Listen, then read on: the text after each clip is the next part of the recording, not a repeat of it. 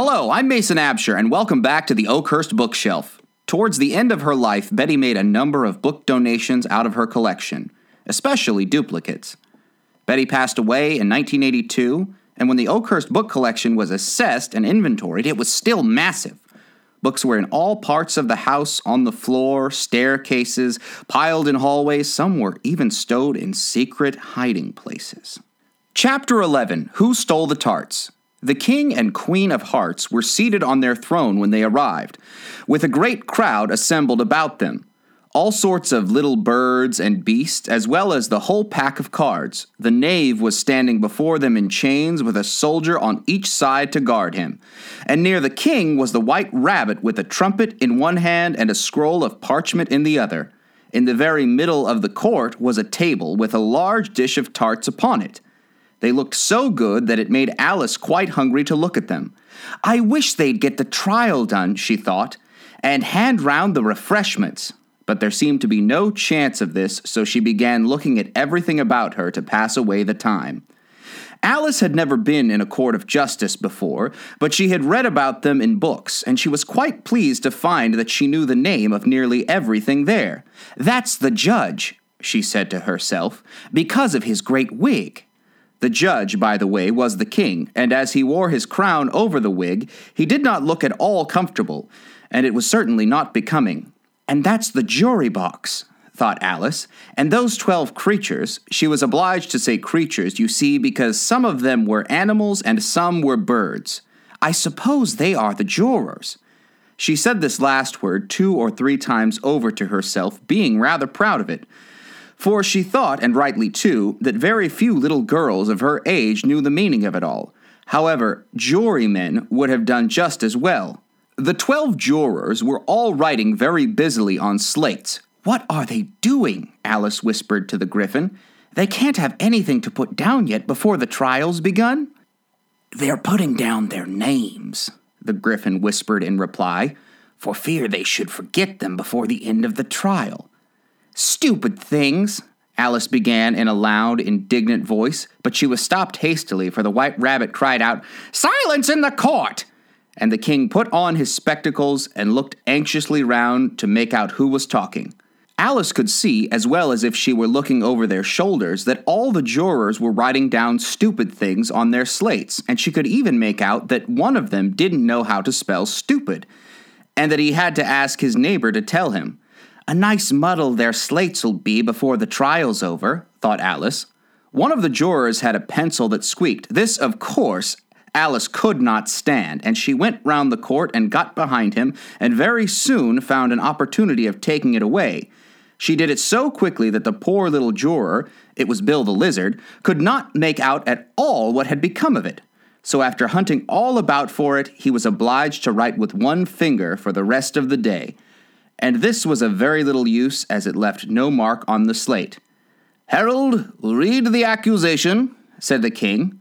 On this, the White Rabbit blew 3 blasts on the trumpet and then unrolled the parchment scroll and read as follows. "The Queen of Hearts, she made some tarts, all on a summer day. The Knave of Hearts, he stole those tarts and took them quite away." "Consider your verdict," the king said to the jury. "Not yet, not yet," the rabbit hastily interrupted. "There's a great deal to come before that." "Call the first witness," said the king, and the rabbit blew 3 blasts on the trumpet and called out, "First witness!" The first witness was the Hatter. He came in with a teacup in one hand and a piece of bread and butter in the other. "I beg your pardon, your majesty," he began, "for bringing these in, but I hadn't quite finished my tea when I was sent for." "You ought to have finished," said the king. "When did you begin?" The Hatter looked at the March Hare, who had followed him into the court arm in arm with the Dormouse. 14th of March, I think it was, he said. 15th, said the March Hare. 16th, added the Dormouse. "Write that down," the king said to the jury, and the jury eagerly wrote down all 3 dates on their slates, and then added them up and reduced the answer to shillings and pence. "Take off your hat," the king said to the Hatter. "It isn't mine," said the Hatter. "Stolen," the king exclaimed, turning to the jury, who instantly made a memorandum of the fact. I keep them to sell, the hatter added as an explanation. I've none of my own, I'm a hatter. Here the queen put on her spectacles and began staring at the hatter, who turned pale and fidgeted. Give your evidence, said the king, and don't be nervous or I'll have you executed on the spot. This did not seem to encourage the witness at all. He kept shifting from one foot to the other, looking uneasily at the queen, and in his confusion he bit a large piece out of his teacup instead of the bread and butter. Just at this moment, Alice felt a curious sensation, which puzzled her a good deal until she made out what it was. She was beginning to grow larger again, and she thought at first she would get up and leave the court. But on second thoughts, she decided to remain where she was as long as there was room for her. I wish you wouldn't squeeze so, said the Dormouse, who was sitting next to her. I can hardly breathe. I can't help it, said Alice very meekly. I'm growing. You've no right to grow here, said the Dormouse. Don't talk nonsense, said Alice more boldly. You know you're growing too. Yes, but I grow at a reasonable pace, said the Dormouse. Not in that ridiculous fashion. And he got up very sulkily and crossed over to the other side of the court. All this time, the queen had never left off staring at the hatter, and just as the Dormouse crossed the court, she said to one of the officers of the court, Bring me the list of singers in the last concert. On which the wretched hatter trembled so that he shook both his shoes off. Give your evidence, the king repeated angrily, or I'll have you executed whether you're nervous or not. I'm a poor man, your majesty, the hatter began in a trembling voice, and I hadn't begun my tea. Not above a week or so, and what with the bread and butter getting so thin, and the twinkling of the tea. The twinkling of the what? Said the king. It began with the tea, the hatter replied. Of course twinkling begins with a T, said the king sharply. Do you take me for a dunce? Go on. I'm a poor man, the hatter went on, and most things twinkled after that. Only the March Hare said, I didn't, the March Hare interrupted in a great hurry. You did, said the hatter. I deny it, said the March Hare. He denies it, said the king. Leave out that part. Well, at any rate, the Dormouse said, the hatter went on, looking anxiously round to see if he would deny it too, but the Dormouse denied nothing, being fast asleep. After that, continued the hatter, I cut some more bread and butter. But what did the Dormouse say? One of the jury asked. That I can't remember, said the hatter. You must remember, remarked the king, or I'll have you executed. The miserable hatter dropped his teacup and bread and butter and went down on one knee. I'm a poor man, your majesty, he began. You're a very poor speaker, said the king. Here, one of the guinea pigs cheered and was immediately suppressed by the officers of the court. As that is a rather hard word, I will just explain to you how it was done. They had a large canvas bag which tied up at the mouth with strings. Into this they slipped the guinea pig head first and then sat upon it. I'm glad I've seen that done, thought Alice. I've so often read in the newspapers, at the end of trials, there was some attempts at applause which was immediately suppressed by the officers of the court, and I never understood what it meant till now. If that's all you know about it, you may stand down, continued the king. I can't go no lower, said the hatter.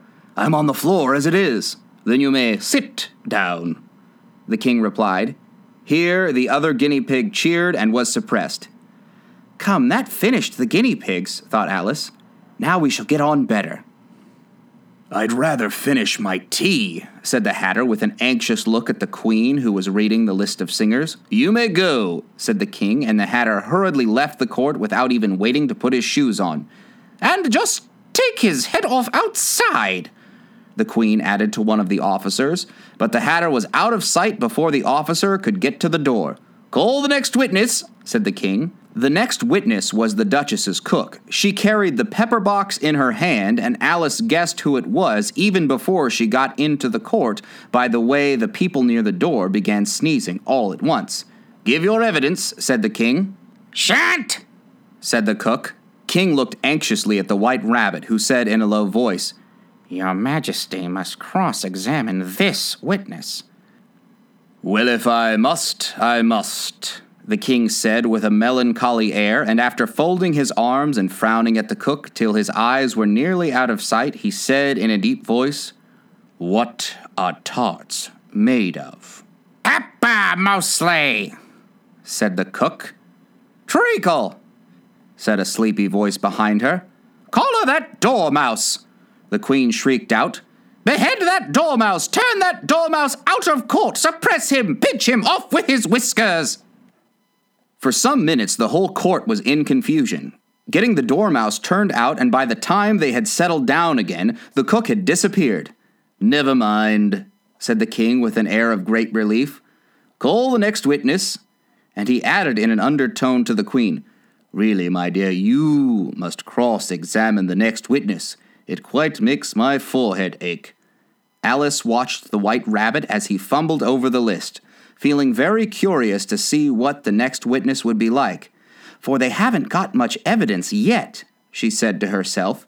Imagine her surprise when the White Rabbit read out at the top of his shrill little voice the name, Alice!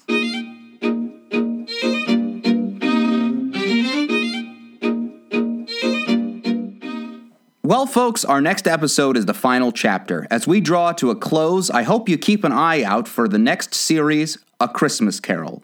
I also hope you'll take the time to come to the Oakhurst home and learn even more about this book collection. Every time I enter that house, I learn something new. Until next time, I'm Mason Absher, and this is the Oakhurst Bookshelf.